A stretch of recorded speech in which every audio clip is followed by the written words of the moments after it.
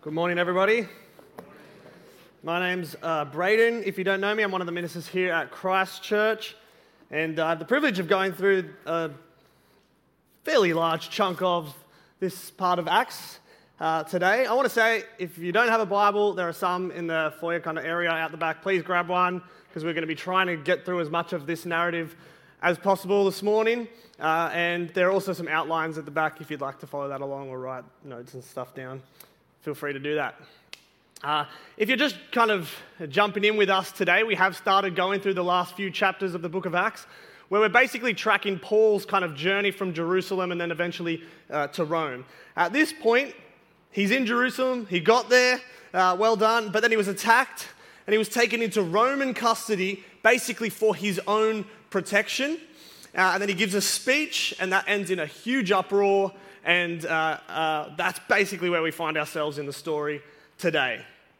Now, you guys were talking to each other before, sharing times you shared maybe your testimony of the gospel with someone during Josh's family time.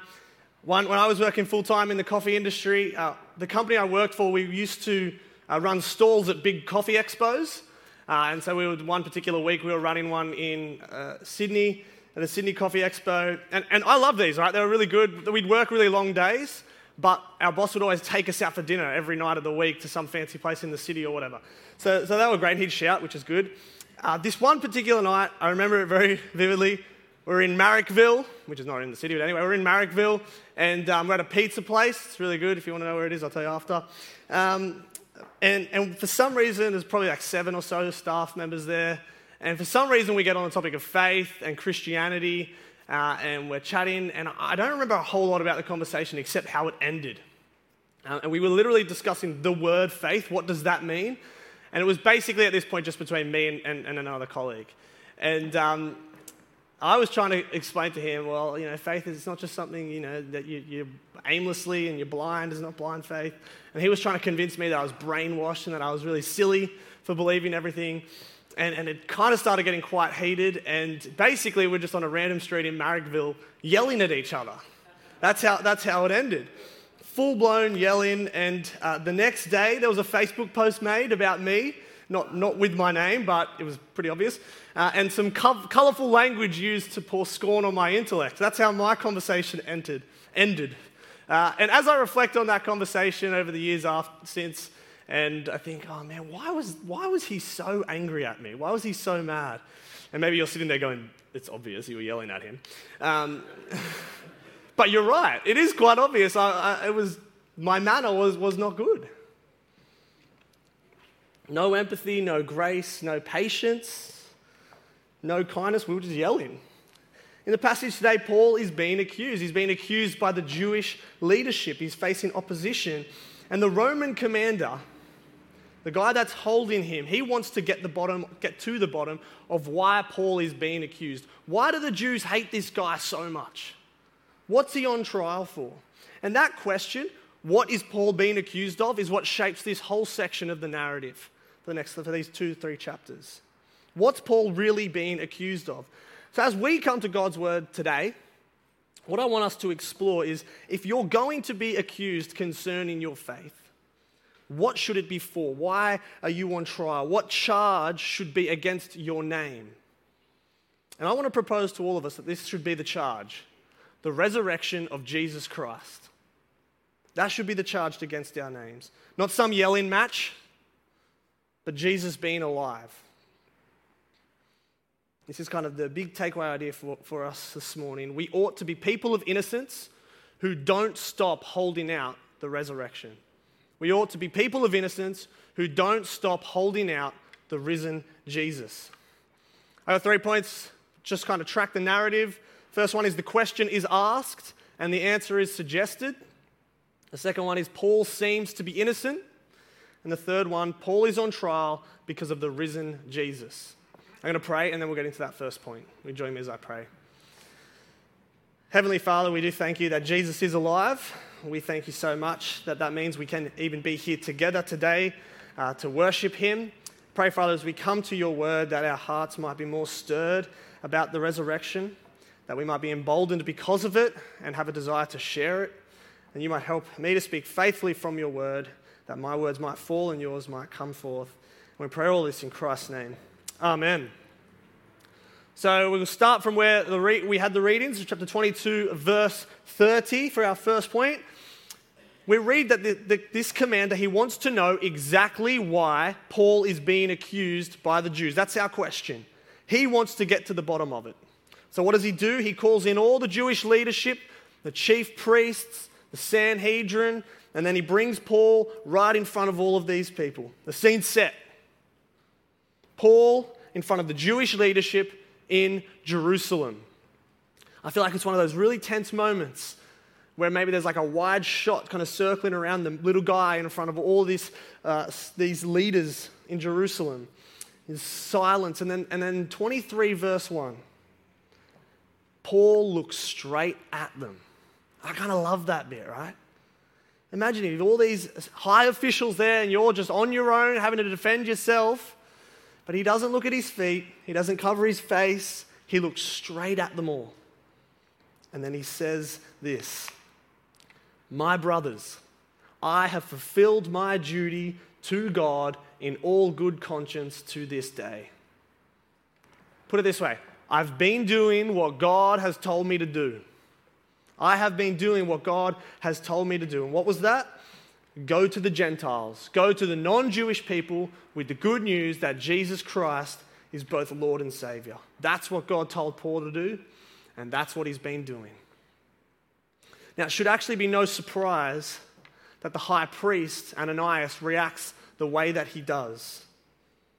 In chapter 22, verses 21 and 22, what Paul has just said is actually the exact reason that the crowds got angry back then. So the high priest says, strike him on the mouth. But then Paul lets him have it. It's quite shocking.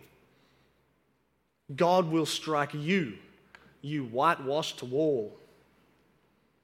He's calling the high priest a hypocrite, a lawbreaker, similar to what Jesus called the Jewish leadership, whitewashed tombs. But this is a big thing to say to the high priest when you're on your own in front of all the Jewish leadership there. And the rest of the people there, they recognize that. How dare you insult God's high priest? How dare you? And then Paul's response is quite strange. Brothers, I did not realize that he was the high priest, for it is written, do not speak evil about the ruler of your people. Wait, is Paul backflipping? Is he apologizing? Or is he being a bit facetious? Is he being sarcastic? I actually tend to think he's actually being a little bit cheeky here with the Jewish leadership. For one, I think he probably would know that that is the high priest, even just from the very fact that this guy has just been the one to give the order to smack him. He's obviously, at the very least, a leader amongst them. If not, it's obvious that he's the high priest.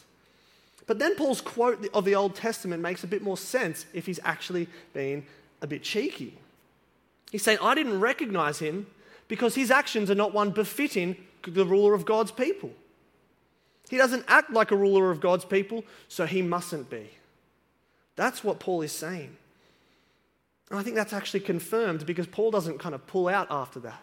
He sort of keeps on antagonizing the Jewish leadership after this because he brings up the one topic that he knows is going to divide this group of people, the resurrection. I just want to pause for a second though and think about the question that's been asked by the commander, the Roman commander. Why is this guy being accused? Why is Paul being accused by the Jews? Has he got an answer? Not really at all.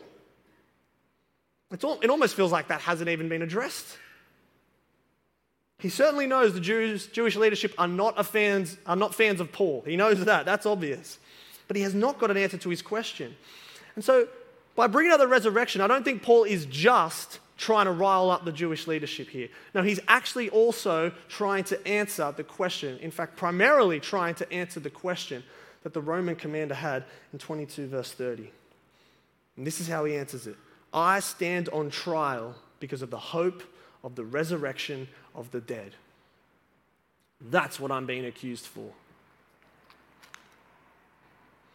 It's interesting, Paul doesn't say he's on trial for telling people about the resurrection of the dead. Now, it is the hope itself that he says he is on trial for. What we're meant to notice is that Paul is not on trial for a deed done, but he's on trial for a hope held, which is terrifying. Especially if you're a Christian here today, it's terrifying. Because you believe in the same resurrection that Paul is on trial for. And if ultimately it has nothing to do with what Paul has done and everything to do with the message of that hope of the resurrection, then who is to say that the same can't happen to us? Which is why, like Paul, we need to hear chapter 23, verse 11. The Lord stood near Paul and said, "Take courage." God is with Paul in all of this. I stand near you. I've not abandoned you. It is a little bit terrifying knowing that we share the same faith that Paul goes through a whole lot of stuff for, not just in this passage, but in heaps of other areas of his life.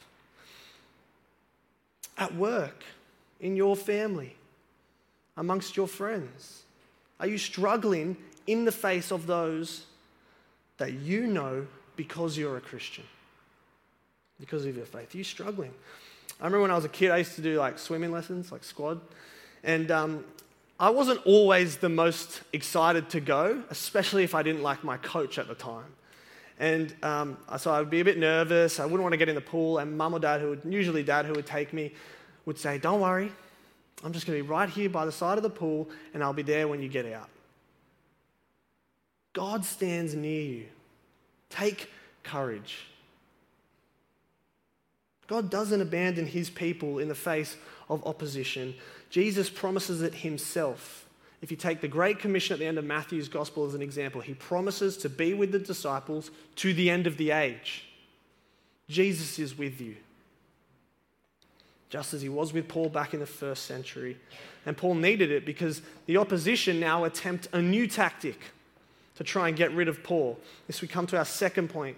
Here we're looking from chapter 23, verse 12 to 35. In this section we learn of a plot, an oath, and a letter, but we're going to spend most of the time looking at the letter. The plot is to kill Paul. The oath is an expression of commitment to that plot. 40 people vow that we're not going to eat until Paul is dead. And then the plot is this. They get Paul out in the open.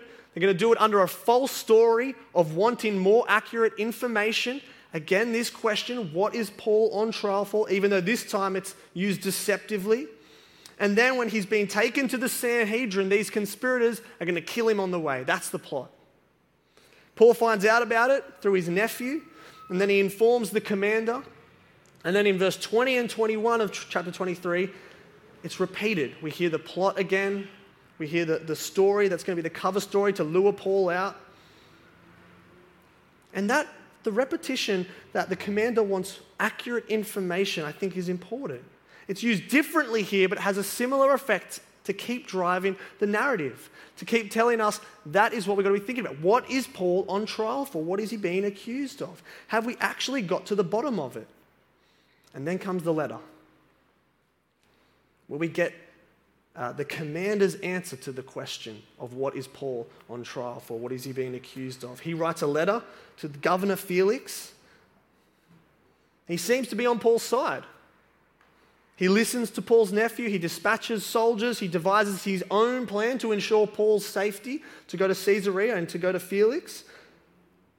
Now, there are a few things we see in the letter, but the one I want to focus on is in verse 29, and it's that the commander acknowledges Paul's innocence.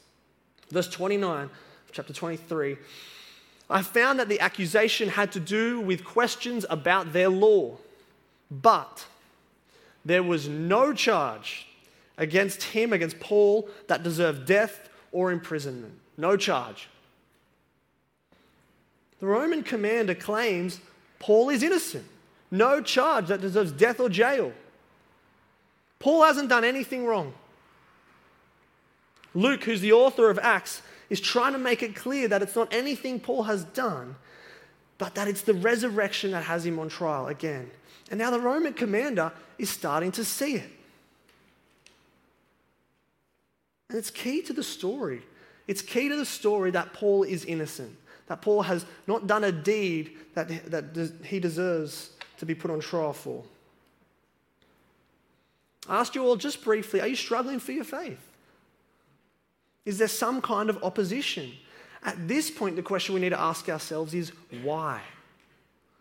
Why are we facing that opposition if you are?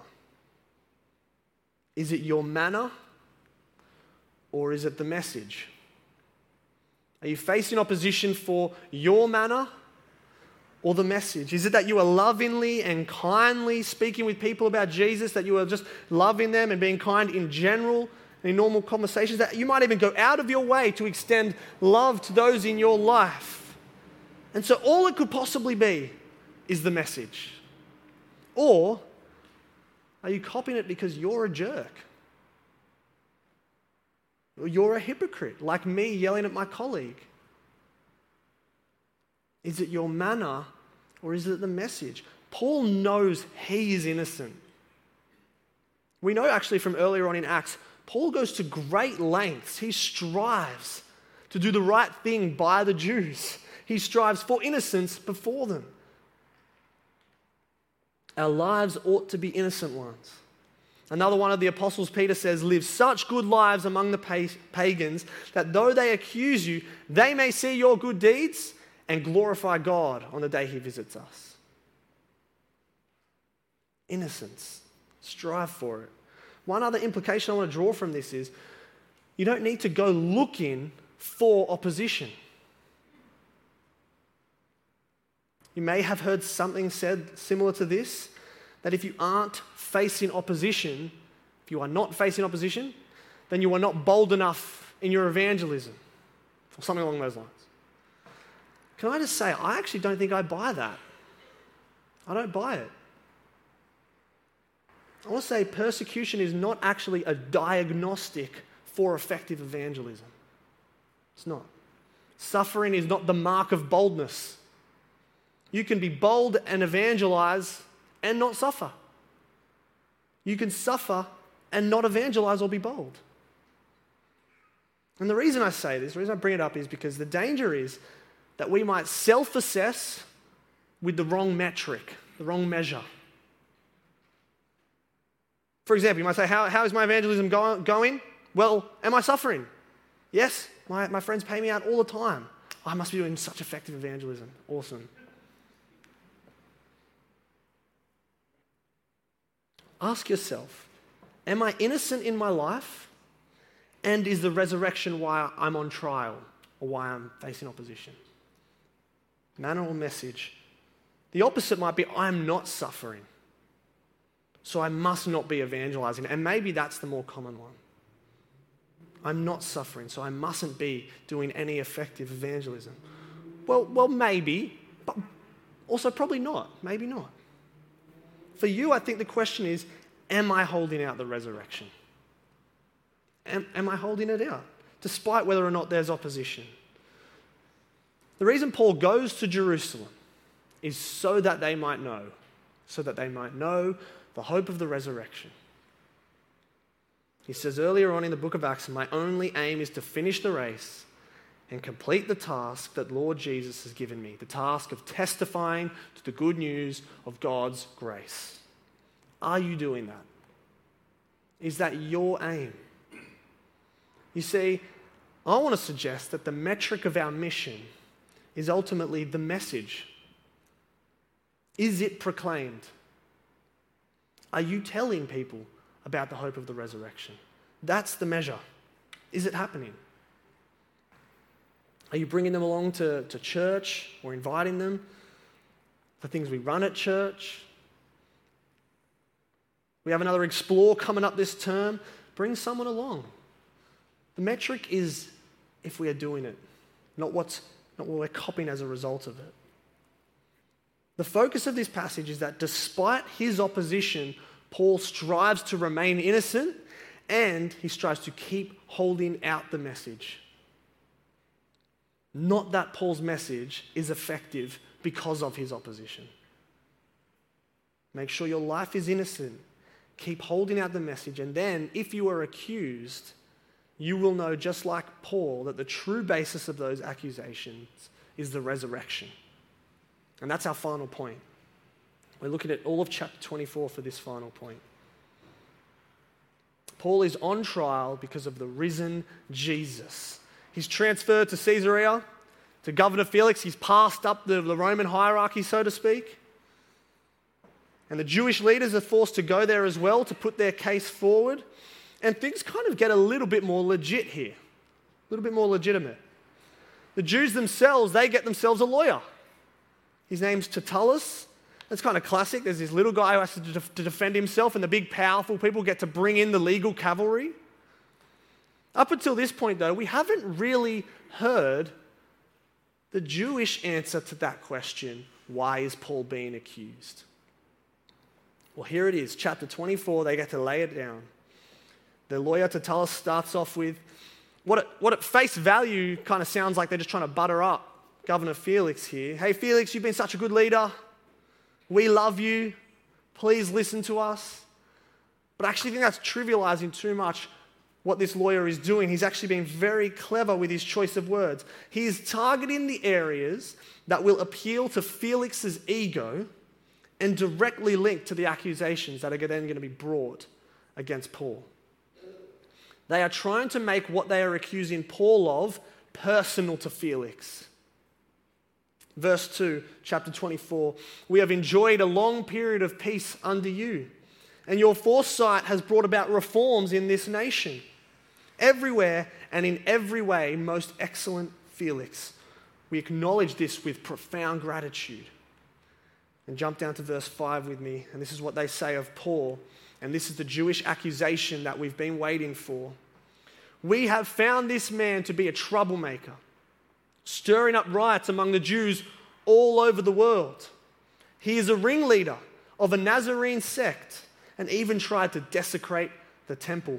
So we seized him, which is a lie. They didn't seize him. But really there are three accusations. Paul is a troublemaker, he's a ringleader, and he's a desecrator. He stirs up riots. He's a threat to Felix's. Felix, you have made everything so peaceful, and this guy is a threat to it. He's a ringleader. This is actually quite a strange word. To be honest, it's only placed in the New Testament that this word is used, but it does appear in the Greek version of the Old Testament in the book of Job. And there it's used to describe a king who is ready to go into battle. So what it's trying to do is they're trying to paint Paul as a political figure who might overthrow Rome, or at least attempt to. And then he's called the desecrator. He desecrated the temple.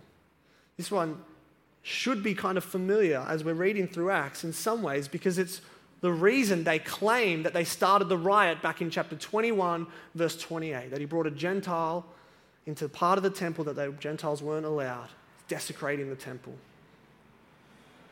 Yeah, these three accusations together, they should be a royal flush in poker. The best hand that anyone could lay down. Some of these on their own would be punishable by death. Together, it should be all over for Paul, except that they are all almost completely false. And Paul makes sure Felix knows that. Paul gets on the defense now. Again, he starts his defense by acknowledging Felix, and then he wastes no time getting into it. The people did not find me arguing with anyone or stirring up any crowds. And they have no evidence to prove it, Paul says. He does concede a little bit, though. He admits that he follows the same God as the Jews. But he says, I follow him as one associated with the way. By using that title, he's doing two things. First, he's actually dissociating himself with that title, ringleader, that they used. But he's also acknowledging Jesus. And this is key because it's kind of the first time Paul in this section actually brings Jesus up. And it's a really important distinction that Paul is making. I follow Jesus. And then he immediately brings up the resurrection again. 24 verse 18. Paul says, I was ceremonially clean. He said there wasn't even a crowd with me that I could stir up. He says, I wasn't involved in any disturbance. My record is clean. I'm innocent. The Jews who actually started all this, they're not even here to present their case. And the ones that are here don't have any genuine charge against me except maybe this. And this is kind of Paul's mic drop moment. It is concerning the resurrection of the dead that I am on trial before you today. This is the reason Paul's on trial. But it presents a big issue for his accusers because it's a little bit different to when he brought it up earlier on in the passage. He's doing two things. He's saying, I'm innocent. These guys have to admit that. Or they have to at least admit that the dispute is theological. It's about the Bible. But he's also admitted to being part of the way, which is why it makes it a different statement to what he said earlier on in this passage. Mentioning the resurrection now is on a whole another level. Because now we're talking about Jesus' resurrection. Something that the Pharisees cannot agree with Paul on, which they did earlier on in the passage. But because Paul doesn't actually mention Jesus' name, the Pharisees are in a little bit of a trap. They can't side with him here because they know he's talking about something different. But they already sided with him earlier. So they have nowhere to go now. He's trapped them. Paul, in his defense, has brought everything together. He shows his innocence and he shows the real issue, the resurrection. But what is the resurrection? The Bible teaches that there are two resurrections. One of them is at the end of history, all people will rise. The unrighteous will rise to condemnation, and the righteous will rise to salvation. The Pharisees would believe that one. They would hold to that. But the difference between them and Paul is the person of Jesus Christ and where he fits in the picture. You see, the Pharisees believe they can be righteous on their own, whereas Paul knows he's not, and he needs to cling to Jesus' resurrection, which is the second resurrection that the Bible talks about. The resurrection of the person, Jesus Christ. If you're here today and you would not call yourself a Christian, I want you to hear this. Christianity stands or falls on the resurrection of Jesus Christ. And it does so for two reasons, at least I think. The first is because if Jesus really rose, then that first resurrection that I just mentioned at the end of history, that's true. Why? Because the Bible teaches that Jesus rising from the dead is actually the first resurrection of that final one.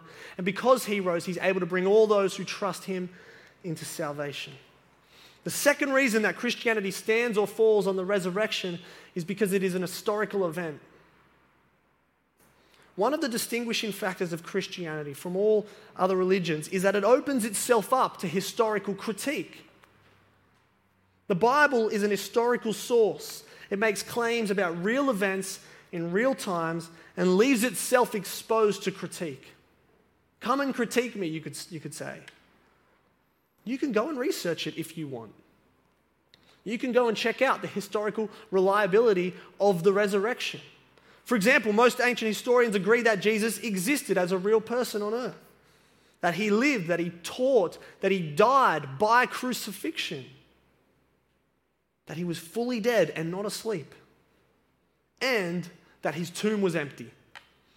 And so the big historical question becomes, how did it get empty? Well, 12 eyewitnesses went around preaching for decades afterwards that it was because he actually rose from the dead. Not a resuscitation, but a resurrection. That's what they preached. And none of them denied it, even under the pain of death. If you made up a story, would you hold on to it? 12 different individuals. It would only take one of them to spill or change the story for it to be proven a hoax, and none of them did under the pain of death. Look into the historical arguments for the resurrection. They are sound. One historian puts it like this: there is a resurrection-shaped hole in the historical record. And the very fact that Christianity stands or falls on the risen Christ is why Paul is so insistent in basing his whole life and ministry around it. It's the core of the message. It's the source of his hope. It's the map for his life. And it's the reason he's on trial today. Well, not today, but in the first century. See, Jesus being alive, this idea that Jesus has risen from the grave is so polarizing because it says we will all rise, but some of us to condemnation and some to salvation. But that is the very reason we must take it seriously. Because the risen Jesus is the only thing, he is the only one people can cling to so that they might rise to salvation. He's the only one who can bring them there. Because we've all rejected God. We're wrong if we think like the Pharisees who try to be good enough. We need to recognize we're not good enough. We've all rejected God. And the only way to be saved is by trusting the only one who was perfectly obedient and then who died to take that condemnation so that he might offer us salvation. Trusting Jesus and his resurrection. And when you rise, one day it will be to salvation. If you're here today and you would call yourself a Christian, what's important is that we never stop, like Paul, holding out the resurrection and salvation in the name of the living Jesus. The passage, actually, in chapter 24, it kind of ends anticlimactically. Paul gets this chance, we're told, about to speak with Felix again and his wife. He shares about faith in Jesus. He shares about self-control, righteousness, and the judgment to come. Then we're told for 2 years, Felix kind of just wheels him in and out to talk to him whenever he feels like it and kind of hopes that Paul will pay him a bribe. And then we're just told that Felix is replaced by a guy named Festus. And Paul's still in prison. But what I think we get from that little epilogue, it's not really an epilogue, but the end of that passage, is Paul doesn't stop sharing the resurrection. It's actually quite possible that Paul doesn't see a whole lot of other people except Felix and maybe his kind of inner people. He's just defended himself against false allegations. Nothing's really made of it, but he's probably put in some sort of house arrest for 2 years and just been wheeled in and out to have a chat with the governor. But he uses the opportunity. I wonder, would that stop you? I mean, maybe something would have stopped you before you could get to this point. But would that stop you? You've just defended yourself from false allegations. It's obvious you're innocent. But you're still in prison. And you're just a conversation partner whenever the governor feels like it. It doesn't stop Paul. What about not seeing anyone become a Christian? One thing that I think is notable that's not in this whole passage is we're not told at least about any kind of conversion. Nobody becomes a Christian. But it doesn't stop Paul. He keeps on sharing. What about possibly losing a friend? They don't want to talk to you anymore. Your family don't want to talk to you anymore because of the resurrection. What would stop you from sharing Jesus? Or maybe a better question is this: what's going to make you start? What's going to make you start? I want to leave us with 2 questions, and you can just pick one to think about. The first is this: what will keep me sharing the risen Jesus in the face of everything that will try to stop me? What will keep me doing it? What will keep me sharing the risen Jesus in the face of everything that will try to stop me? Second one, what will make me start sharing the risen Jesus in the face of everything that wants to keep me quiet?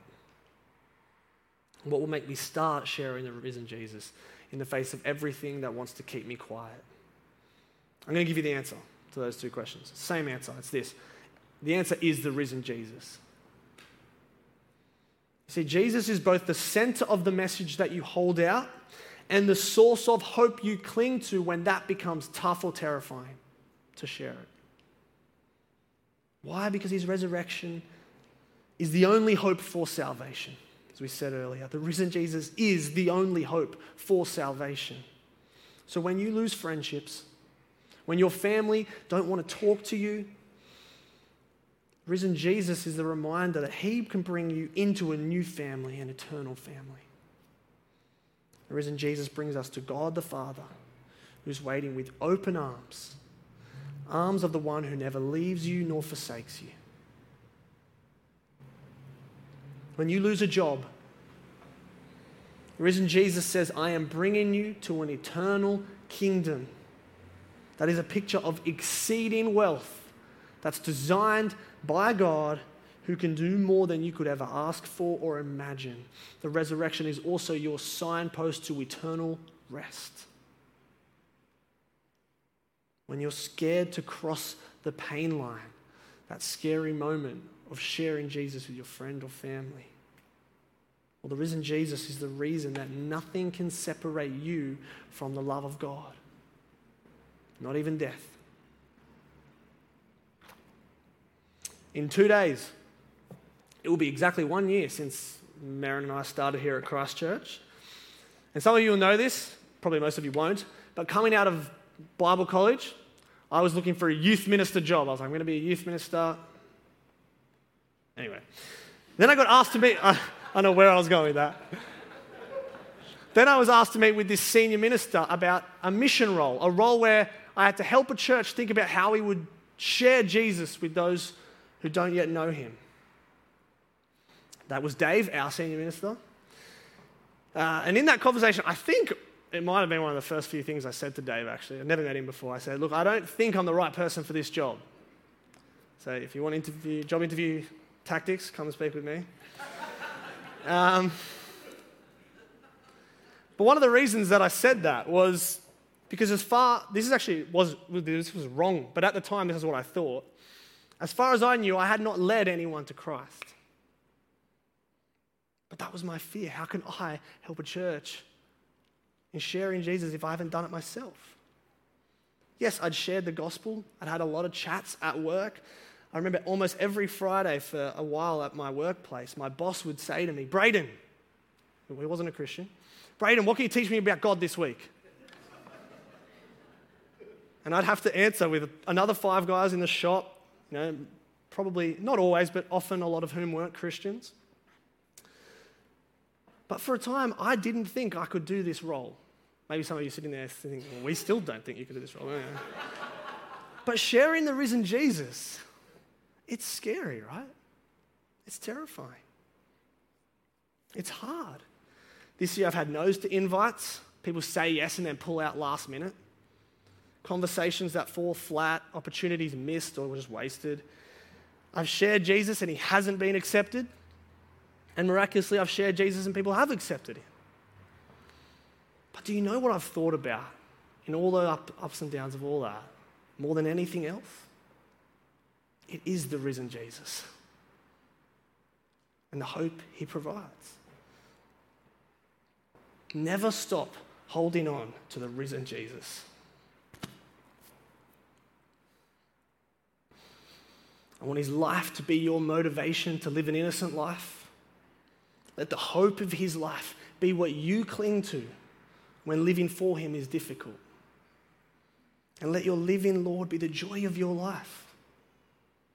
That it may motivate you to never stop holding out his resurrection to others.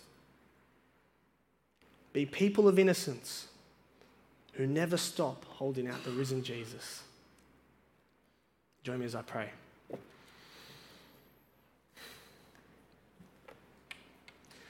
Dear Lord God, we thank you so much that you did raise Jesus from the dead. We thank you that he is alive, and that because of that he is our source of hope, and can be a source of hope to many who don't yet know him. And we pray that you would enable us and help us by your Spirit to be people of innocence who do strive to live such good lives that though we might be accused, people might come to know you. Father, help us to always hold out the resurrection. We pray all this in Jesus' name. Amen.